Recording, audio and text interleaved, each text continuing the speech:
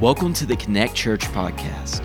Our mission at Connect Church is to help people find and follow Jesus.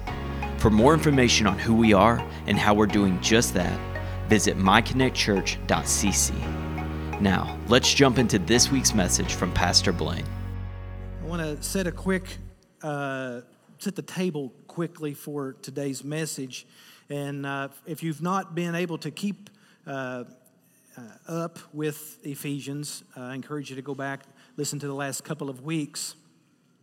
But what we've kind of come up to this moment is that Paul is, by the will of God, issuing grace and peace to the church at Ephesus. And the grace and the peace, these are primary gifts from the Godhead. To be able to live in God's grace and to be able to experience His peace is only available from God. And so apart from God, there is no grace and there is no peace. We've talked about that. And so some of the gifts that the Father gives us that bestows grace and peace upon us, and we've talked about these, so I'm just going to highlight them very quickly, is that God gave us purpose in that He chose us. He also gave us His holiness. Now, it's one thing to be holy positionally. It's another thing that the third gift that He gives us is blameless, in that He doesn't even hold us accountable for what we have done now that we are experiencing His grace and His peace. And it's important to know that we get His holiness. He also holds us blameless, but in addition to that, He gives us His name. In other words, He has adopted us and no longer sees us as slaves or servants or children of wrath or sons of disobedience, but He sees us the way He sees His Son, Jesus. In fact, that's the last gift that the Father gives us according to Ephesians 1, is He actually gave us the beloved Himself. He gave us Jesus. And in receiving Jesus, we also have the gifts of the Son. And so the Father gives us gifts, chiefly the Son. The Son gives us gifts, forgiveness, redemption. He lavished upon us the riches of His grace. All of these things combined together gives us a secret that can't be arrived at any other means than by the gifting of Jesus, and that is that He decides and desires to bring all things into Himself. He gives us his inheritance. And the last gift that the Son gives us is the Spirit. And so the Father gives the Spirit, and now the Spirit gives us, or the Father gives the Son, and the Son gives us His Spirit. The Spirit also gives us gifts, which is a current, present work.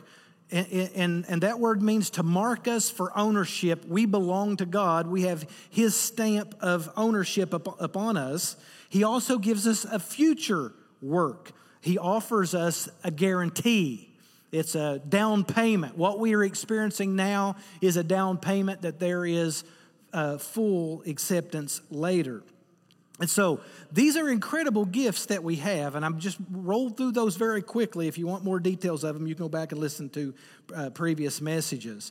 But all of those things come together so that we can understand unity and bringing all things back into the kingdom of God. And that is the primary responsibility now that we have, is we are an extenuation of the kingdom of God and the culmination of all of the gifts of God upon humanity. We wear that responsibility. We have the responsibility in this world to help all of creation who is groaning and with birth pains to be reunited back to the Godhead. We have some of the responsibility of bringing all of those things back into unity under God's domain. So we can only do that through the empowerment of the Spirit, through the provision of the Son, and the purpose of the Father. Beautiful symmetry. So we have here an additional layer that I've not really gotten a chance in a little while to talk about, but we have the essence of Paul's three tenses of salvation. So let me explain to you what I mean. This can be, I really need you to pay attention because this can get just a little bit tricky, and I want us to fully be able to understand this because I'm telling you, I'm convinced this will unlock a lot of the mysteries of the daily grind of Christian living. Now, we have to go all the way back to Deuteronomy chapter 6. We're only going to do that briefly. I'm going to read you one verse back there, verse 4, which the Israelites called this the Shema.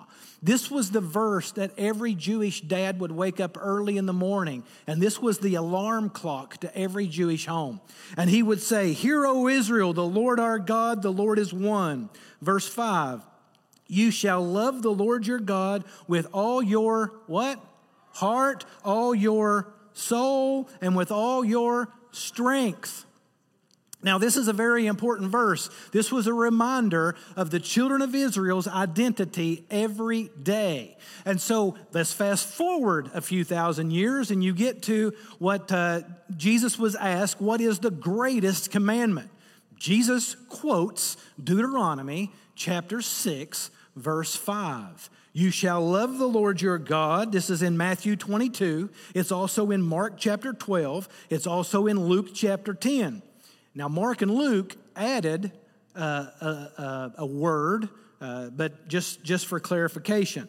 In Matthew chapter 22, verse 37, Jesus said to him, "You shall love the Lord your God with all your heart, with all your soul, with all your," Mark and Luke add mind, "and with all your strength." This is the first and great commandment. So when you get to a generation later, when Paul is trying to explain what it looks like to be in God's love and to be in love with Him, Paul says this, and we're going to briefly touch on Ephesians chapter 2, verses 8 and 9, but here I'm going to go ahead and read it. "For by grace you," what? "have been saved." It's very important to recognize that Paul is speaking in the past tense here. You have been saved through faith. He's referring here, how have we been saved? Through our faith in God. This, he's talking about our spiritual life, the life that we have by faith. "And this is not of your own doing, it is the gift of God, not as a result of works, so that no one may boast." Now, we're going to just stop there for a moment, but I want you to recognize this is the word justification. It's where we are saved in our spirit. So as God created us in our mind, in our body, and in our spirit, we are to love God with everything that we are. It's impossible to love God spiritually with a dead spirit. And so God resurrects our spirit when we have faith in Him by grace.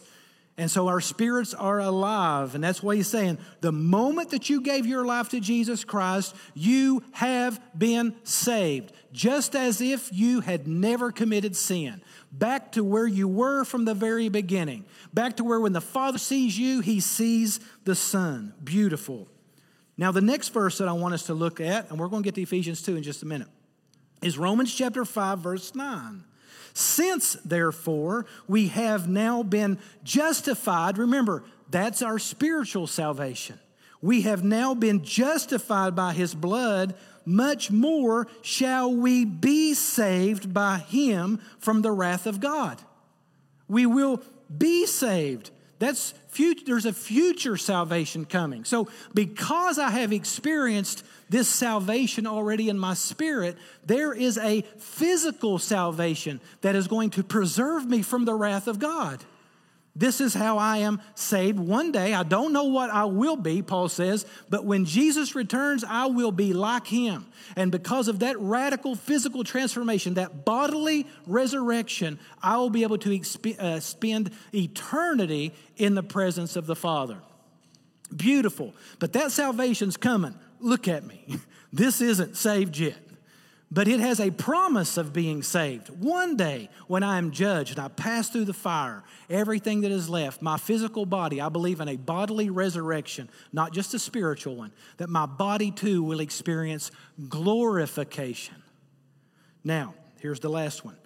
In 1 Corinthians chapter 1, verse 18, it says, "For the word of the cross is folly to those who are perishing, but to us who are being saved," It is the power of God. I want you to notice the process. There's a process here. Those who are in the process of being saved. This is present tense. I am being saved. 2 Corinthians chapter 2, verse 15. For we are the aroma of Christ to God among those who are being saved and among those who are perishing. Now, this is an ongoing process. This is the day by day, those who are being saved, right? This is the renewing of the mind. And so my spirit is saved. I am, thank God, justified before the judge. My body, if I persevere, Jesus says, to the end, I will be saved. And while I am waiting on that salvation, every day I am being saved. And I am to every day learn to love the Lord my God with all of my soul, all of my spirit, all of my might, and with all of my mind, my heart, my emotion. This is where the battle is for most of us today, is how can I walk with a concerted effort, intentional effort in being Christ-like every moment. This is not a work that God just performs upon you because you prayed a simple prayer. This is an ongoing process of sanctification. I am justified, but folks, don't be satisfied with your justification. There is another day coming where we are empowered by the Holy Spirit to live triumphantly for eternity. And while we wait, this whole thing right here is just gets us in all kinds of trouble. How a man thinks, so is he. So if I'm going to pay attention to my flesh that's trapped while waiting, then my mind's going to be filled with the flesh. But if I pay attention every day, if I allow myself, as Paul says in Romans chapter 12, if I sacrifice, if I make my mind a sacrifice every day, renewing my mind, then I can live victoriously. If I focus on the Spirit, I'll live in the Spirit. In fact, I think that's what Paul's talking about in Romans chapter 8, verse 1. He says, in order that the righteous requirement of the law might be fulfilled in us, who walk not according to the flesh, but according to the Spirit. Galatians chapter 5, verse 6, he says, but I say, walk in the Spirit, and you will not gratify the desires of the flesh. So I cannot love God in any way unless my spirit is resurrected. Until I am alive spiritually. A lot of people want to love God, but they don't want to surrender to His authority. Listen, until you are right in the Spirit, there is no love for God. It can't exist. There is no thinking right. There is no taking every thought captive unto Christ. There is no have mind in you that was also in Christ Jesus. That can't exist apart from the resurrection of Jesus Christ, which now gives power in my flesh and also. You can deny yourself. You can. And take up your cross and follow Him daily. You can do that. And you can live triumphantly every day, not just waiting on heaven to come, but it's here when you are alive in your flesh and in your mind. Listen, here's what I want you to write down. You become what you worship. So if you can look at who you are becoming, it really is the litmus test for who you spend time in the presence of. So if you're becoming more and more satisfied with the things of this world, chances are. But if you're looking more and more like Jesus, that's how you know that you're spending time with Him. So, all of that to be said, the flesh and the mind, these are two parts that we are, even apart from God. We are those things because we're just created. The flesh and the mind chooses pleasure always, comfort always, and it always produces death. But our spirit always chooses the riches of God's glory, and that always produces life. So Paul begins in the book of Ephesians, Paul begins by focusing on who we are in our recurrent relationship with God, who we are now. And I love that he starts in that place. He doesn't beat them up and tell them where they're falling short. immediately Paul says, look at all these gifts you've got. I mean, this is like Ephesians 1's like Christmas morning when you're 5. It's like just gift after gift after gift after gift. And they all give life. But sometimes we forget where we came from. And remembering where we came from is foundational in remembering what we need to remember every day. That's where the battle is in every day, is remembering. And I really hesitate. It's just, word just keeps coming up, and I don't know of a better way to say it. But remembering the debt that we owe to Jesus Christ. It's a debt. Now, he absolves us from this debt. That's the beauty of it. But if you don't remember who you used to be, and you don't remember what you used to do, and you don't remember what you used to think, it's really, really difficult to take those things captive today. In fact, you may be living a life in the flesh and the mind, but you haven't even recognized it because you don't remember who you used to be. In fact, you know as well as I do, there are things that you can be convicted of that you just keep doing, keep fighting through, keep doing them, and eventually you don't even recognize them as wrong or sin anymore. So when we forget where we came from, we can forget where we're going. And we become prideful, even arrogant. And we lose the motivation for humility and for love and for forgiveness and for grace and for peace and most of the fruit of the Spirit. In fact, sometimes we forget our former lives. We forget the Spirit altogether. And I'm telling you, when you forget the daily empowerment of the Spirit, you're going to forget Jesus. And when you forget Jesus, you're going to forget the Father.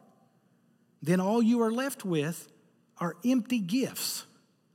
And you become so familiar with sacred things, but you're not sitting in the presence of the sacred.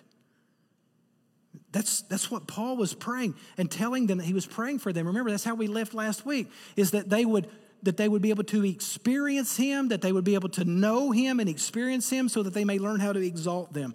Last week after church, we had lunch, and then some went out and prayed.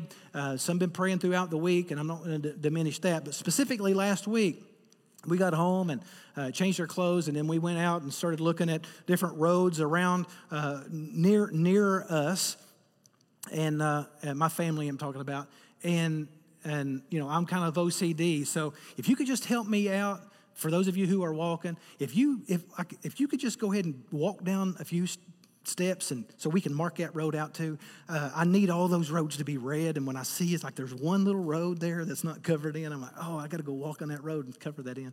Anyway, I digress just a little bit.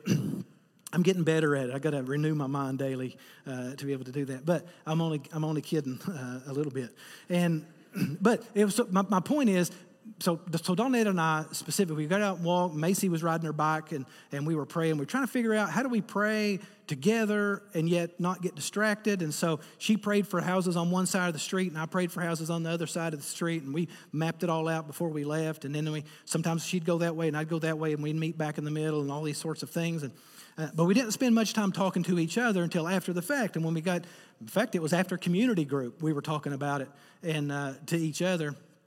And I said, well, what did you think about the sermon this morning? We didn't really have time to talk about that at all. And she said, well, here's what I got out of it, that they may know him, that they may experience his presence, and they may exalt him. She said, I thought that was so good. I said, that's what I got out of it. That's the thing that has just been so heavy on me to pray as we're walking.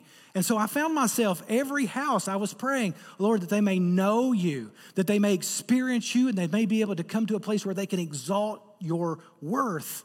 Every home. She said, that's exactly what I prayed over every home. Isn't that crazy? I thought it was interesting.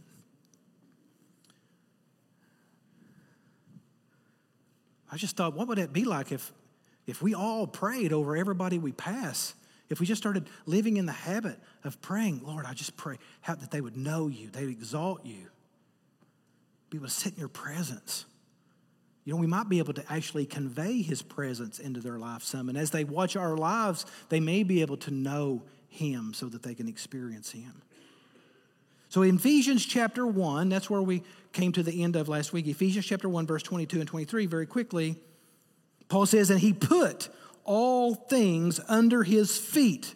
That's the unity of all things. And he gave him, Christ, as head over all things to the church, which is his body, the fullness of him who fills all in all. His body. You are his body. And that's like the moment. That's where it's like, wow, I'm reading about all of these giftings and all the grace and all the peace and all the lavish riches of his glory, his mercy and his grace and all these just gift after gift after gift. We get to the very end, it's so that he could be preeminent among you. Ephesians chapter 2, verse 1. Here we go. You ready? And you. All right, we've been talking about how good the Father is, how good the Son is, how good the Spirit is, and that you are the product of that. And you, his body, were dead in trespasses. Trespasses. Paraptoma. It's interesting. We sometimes think that Paul speaks redundantly, almost never. Trespass is a different word than sins. When Paul says trespasses, the word trespasses means to step beside or to side slip. A trespass is something that we do that after the fact we go, oh no. It's like a slip. Oh, I didn't want to go that direction, but I did. And sins, hamartia, it means to miss the mark on purpose. It means to rebel. It's to know better, but not choose better. So you who were dead, he actually equates the things you meant to do and the things you didn't mean to do. Nevertheless, it doesn't matter. They're not graded. You're dead in both of them. So for those who may live a life where you're not committing murder, you're not committing adultery, you're not committing all these heinous criminal acts, but you give yourself a pass, just know this, a trespass is the same death as rebellion. Verse 2, in which you once walked, again, you were dead. When you once walked following the course of this world, following the prince of the power of the air. So you need to understand, Satan is the ruler of this world, and if the Lord casts him down, Jesus said, John chapter 12, verse 31, he's going to continue to rule. Satan rules this world. The power or the authority or of the air refers to Satan's hosts of demons who exist in the spiritual world, the heavenly sphere. Paul has this in mind in Ephesians chapter 6, verse 12, I think, where he warns us of the spiritual forces of wickedness in the heavenly places. So during this present age that we're in right now, he and his demons, they dominate, pressure, control every person who is unsaved. He is the personification of spiritual death, so he is the personification of rebellion against God, and so is the system that he designs. And he goes on to prove that this is what he's talking about. He says, the spirit that is now at work in the sons of disobedience. You were the sons of disobedience. You were dead. You once walked according to that as well. Verse 3, among whom, this is the sons of disobedience, we all once lived. Now listen, here it is. In the passions of our flesh, carrying out the desires of the body and the mind. When we were under God's wrath, when we were sons of disobedience, when we once walked according to the prince of the power, the course of this world, we did so in our flesh, and our flesh is so tightly connected to our carnal nature, which is under the authority of Satan himself. And so, of course, everything that we feel, everything that we desire, every ambition that we have is directed directly from Satan. That's what Paul is saying here. Every passion, every ambition, every desire you have is against God. Now, you may not think so. And you may even say, well, I'm not that bad of a person. Well, Paul says otherwise. So when your flesh is passionate about something, it moves immediately into your mind, and that's what you start thinking about all the time. And eventually, you become pretty numb to those things you want. And right now, you only want them, but eventually your mind will give you permission. And then you'll start justifying it. And you'll settle for your own justification instead of the justification that's in Jesus Christ the righteous. You see how that works? So apart from a resurrected spirit, this is who we are, according to the passions of Satan himself. Paul's painting a picture of who we were and how we once walked. Galatians chapter 5, verse 19 says, "But when you follow your own wrong inclinations, your lives will produce evil results, impure thoughts, eagerness for lustful pleasure, idolatry, spiritism," that is encouraging the activity of demons, hatred, fighting, jealousy, anger, constant effort to get the best for yourself, complaints, criticisms, the feeling that everyone else is wrong except those in your own little group. And there will be wrong doctrine, envy, murder, drunkenness, wild parties, all sort of that thing. Let me tell you again, as I have before, that anyone living that sort of life will not inherit the kingdom of God.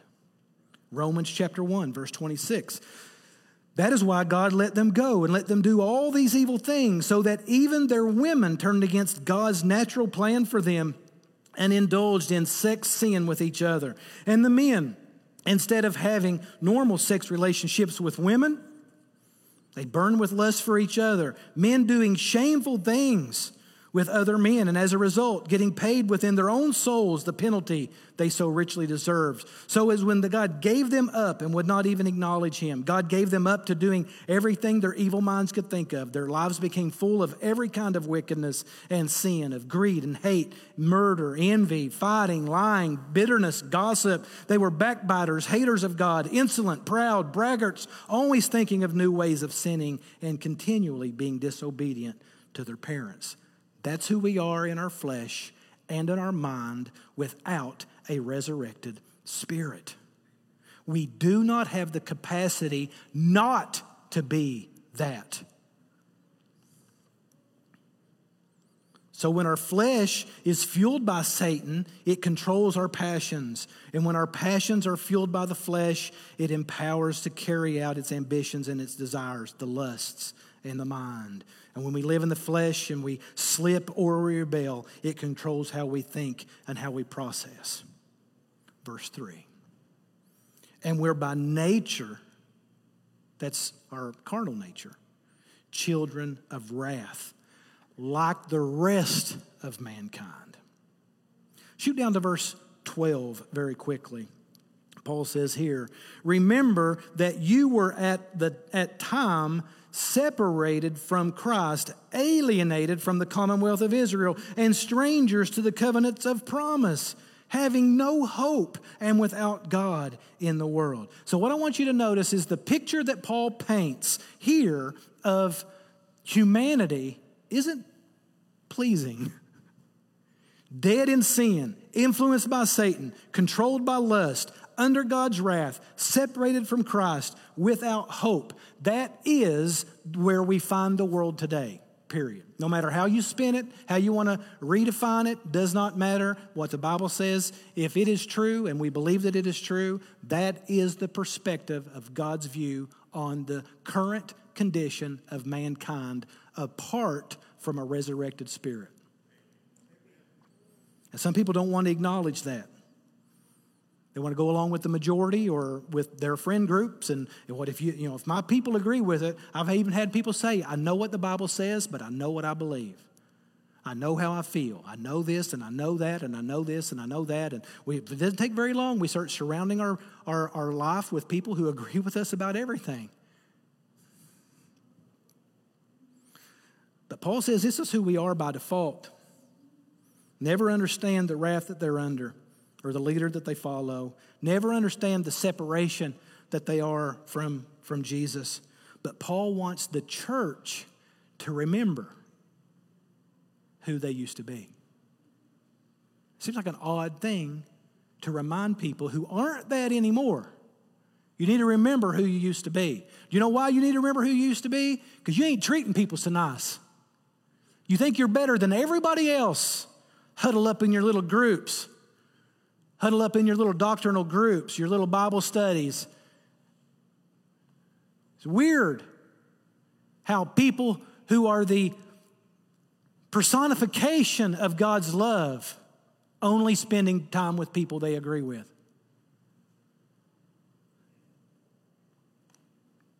They become entitled, become consumers, become self-focused.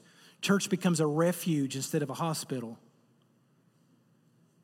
We become ungracious. We become judgmental. We become angry towards sin. People are only doing what comes naturally to them. Listen to this. This is great. Verse 4 probably has the best two words in all of Scripture. I'm going to ask you to encourage me by saying, what are the first two words of chapter 2, verse 4? But God. But God. Isn't that wonderful? This is who you were. Oh, not but you were so wise, or you were so favored, or you were so fortunate, or you were so good, or you were so available, or no. It really has nothing to do with you. This is who you were, and while you were this, but God. He was the actor. Two of the greatest words in the Scripture. This is my reality, but God. May the church never forget that it was but God, not but me. Being rich in mercy. Finally, mercy. You know, we've talked about grace and peace, but mercy was absent in the introduction. But God who is rich in mercy. You know what grace is? Grace is when God gives us things we don't deserve. We talked about that a couple of weeks ago. When God gives us His presence, when God gives us forgiveness, when God gives us all of these gifts that He gave us. The epitome of that grace was the grace gifts of the Holy Spirit, where God gave us the Holy Spirit. But now God is not only rich in peace, and God is rich in grace, but God is rich in mercy. And mercy is when God withholds things from us that we deserve because of what we've done. And so everything that we just talked about, being alienated from God, separated from God, being perverted in our mind, perverted in our actions, being hateful, all of these things that we've just mentioned, it was God's mercy. I want you to picture this. I want you to picture you where God recognizes who you are. He called you. He chose you. He has elected you, predestined you, done the good works. Even before you were created, God already knew what He wanted you to accomplish. But your flesh and your mind keeps getting in the way, and you keep going after your father, the devil. And while you were rejecting the resurrection of Jesus Christ and the power of His authority, well, you know what He did? You know what He did? He stepped in the way, in the gap, and He withheld all of the penalties that you deserve. And He said to every consequence of sin, this far and no further. That's in His mercy. In His mercy, He stood in the way. And as hard as the consequences are coming from being separated from God, Jesus withstood them all.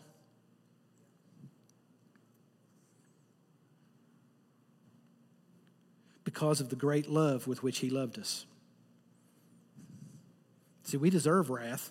We deserve death. We deserve hell. We deserve shame. We deserve guilt. We deserve the burden. We deserve the separation. We deserve the hopelessness. But when we give our lives to Jesus Christ, He stands in the gap and He moves all these things aside In fact, it gets better. He didn't wait until we were free, until we were desperate, until we were holy enough, forgiven enough, blameless enough, redeemed enough to make us pardoned. Look at verse 5.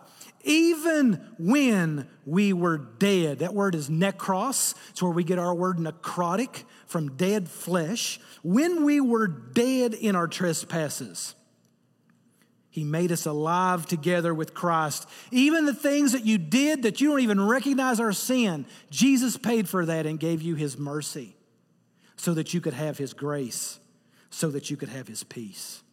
He made us alive together with Christ. By grace you have been saved, and He raised us up with Him and seated us with Him in the heavenly places in Christ Jesus.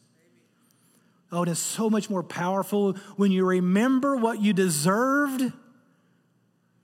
When you wake up remembering what you deserved, how much joy is available when you're able to walk in the payment of that every day. Far too many people forget what they deserve.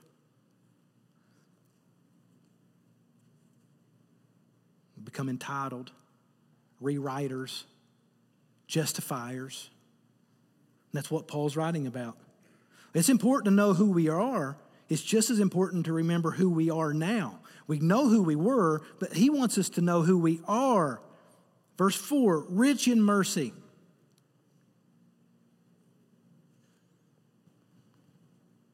Not because we're lovable or deserving. We're loved. He made us alive together with Christ. By grace you've been saved. Mercy held things off. Grace put things on. We're free. And He raised us up and seated us with Him in the heavenly places in Christ Jesus. We're one. That was the whole point. That's the mystery anyway, how we can become one, united with Jesus. Think about that. Because of God, we are loved, we're free, and we're one. And you don't deserve any of it. I don't deserve any of it. Verse 7. Second, two most important words. So that in the coming ages He might show the immeasurable riches of His grace and kindness toward us in Christ Jesus. Why has God done this for us? Why are we beneficiaries of the life and the death and the resurrection of Jesus? So that we could be qualified for even more. Now we are qualified for those who have had their spirits, their dead spirits resurrected, have become qualified to be able to convey and channel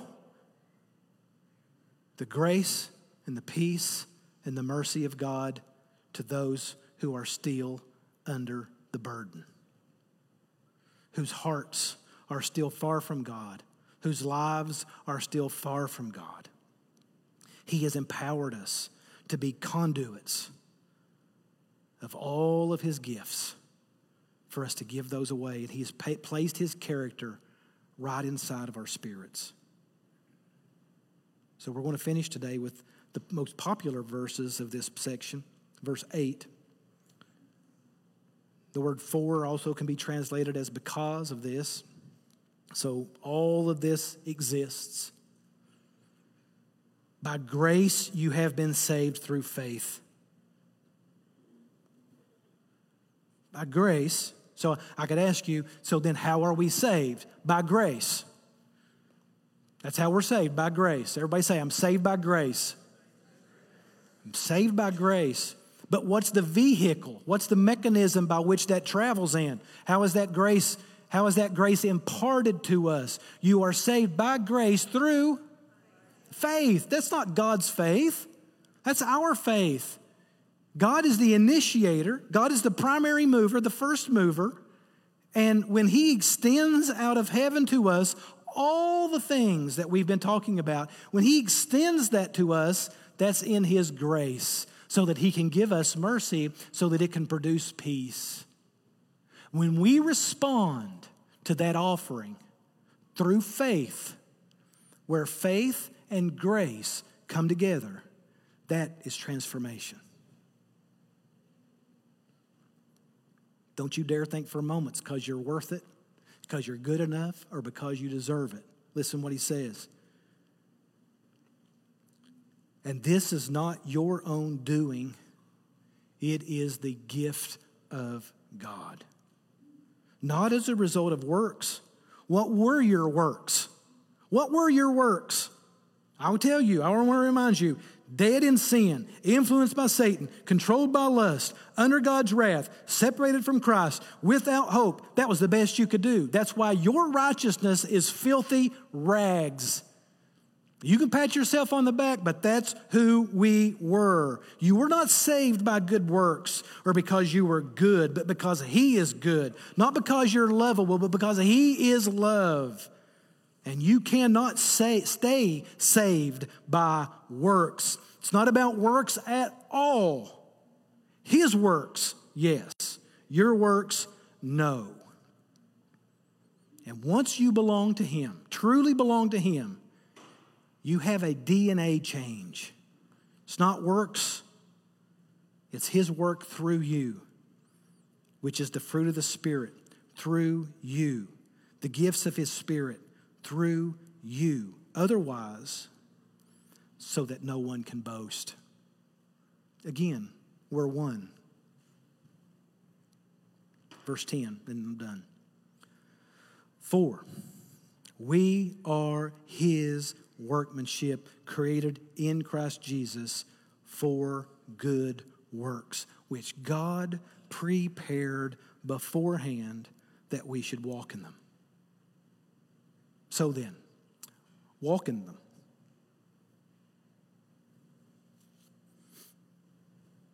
You don't perform them. You don't work them, but simply reveal them of the work that is being done in you. That's why we should walk in the good works, not do good works, not perform good works, not act in good works. Just walk in the good works that's always already being done in you. Allow His love to pass through you, His grace to pass through you, His Son to pass through you, His Spirit to pass through you, and to simply reveal the kindness of the riches of His grace to the world around us. That's a message for the church. It's a message to remember. It's a huddle up for us to go out to the people that we try to avoid, to people we don't agree with, to people that are living in ways that we would run away from. Don't forget who you were. Don't forget who you were. Oh, wasn't that bad. Trespasses or sins, doesn't matter. Death, separation from God, doesn't matter. There's no sliding scale on sin, and there's no sliding scale on righteousness. I'll ask you to stand with me if you would. Paul, at another point, would say that he is under an obligation to the Gentiles to give them the good news. How is he under an obligation? I'll tell you how. He remembered who he used to be. And he said, I am not ashamed of the gospel of Jesus Christ, for it is the power of God unto salvation. So this morning, I just want to remind you with lots and lots and lots of grace, don't forget who you used to be. That's not who you are anymore. And don't only dwell on who you used to be and walk paralyzed. Remember who you are, loved, free, one with Jesus, seated with Him in heavenly places already. So I want to remind you of the riches of His grace, the riches of His mercy, so that you can live at peace. And when you are at peace, you're not threatened by the authorities of this world. You can walk and rise above that authority and walk without judgment and walk freely you have received, freely give. So this morning you may need to spend a moment with the Lord, and there may be people here this morning that have never recognized Jesus Christ as your authority. And whether you think you're a good person or not, I need you to know, if you're not walking under the authority of Jesus Christ, there's only two authorities. You don't have your own. You're either under the authority of Jesus or you're under the authority of Satan. Now, I don't care what you've justified or how you've classified your life. You're either walking obediently to Christ and taking those things captive, or you're being lied to. Maybe even by yourself. So today, I want to ask you to humbly repent before the Lord, to allow Him to do His redemptive work in you. In fact, I'm not asking you to, I'm begging you to. For two reasons. Number one, I don't want you walking under the authority of Satan. And number two, I want you to be able to exalt the lordship of Jesus Christ with your life. He's worthy of that.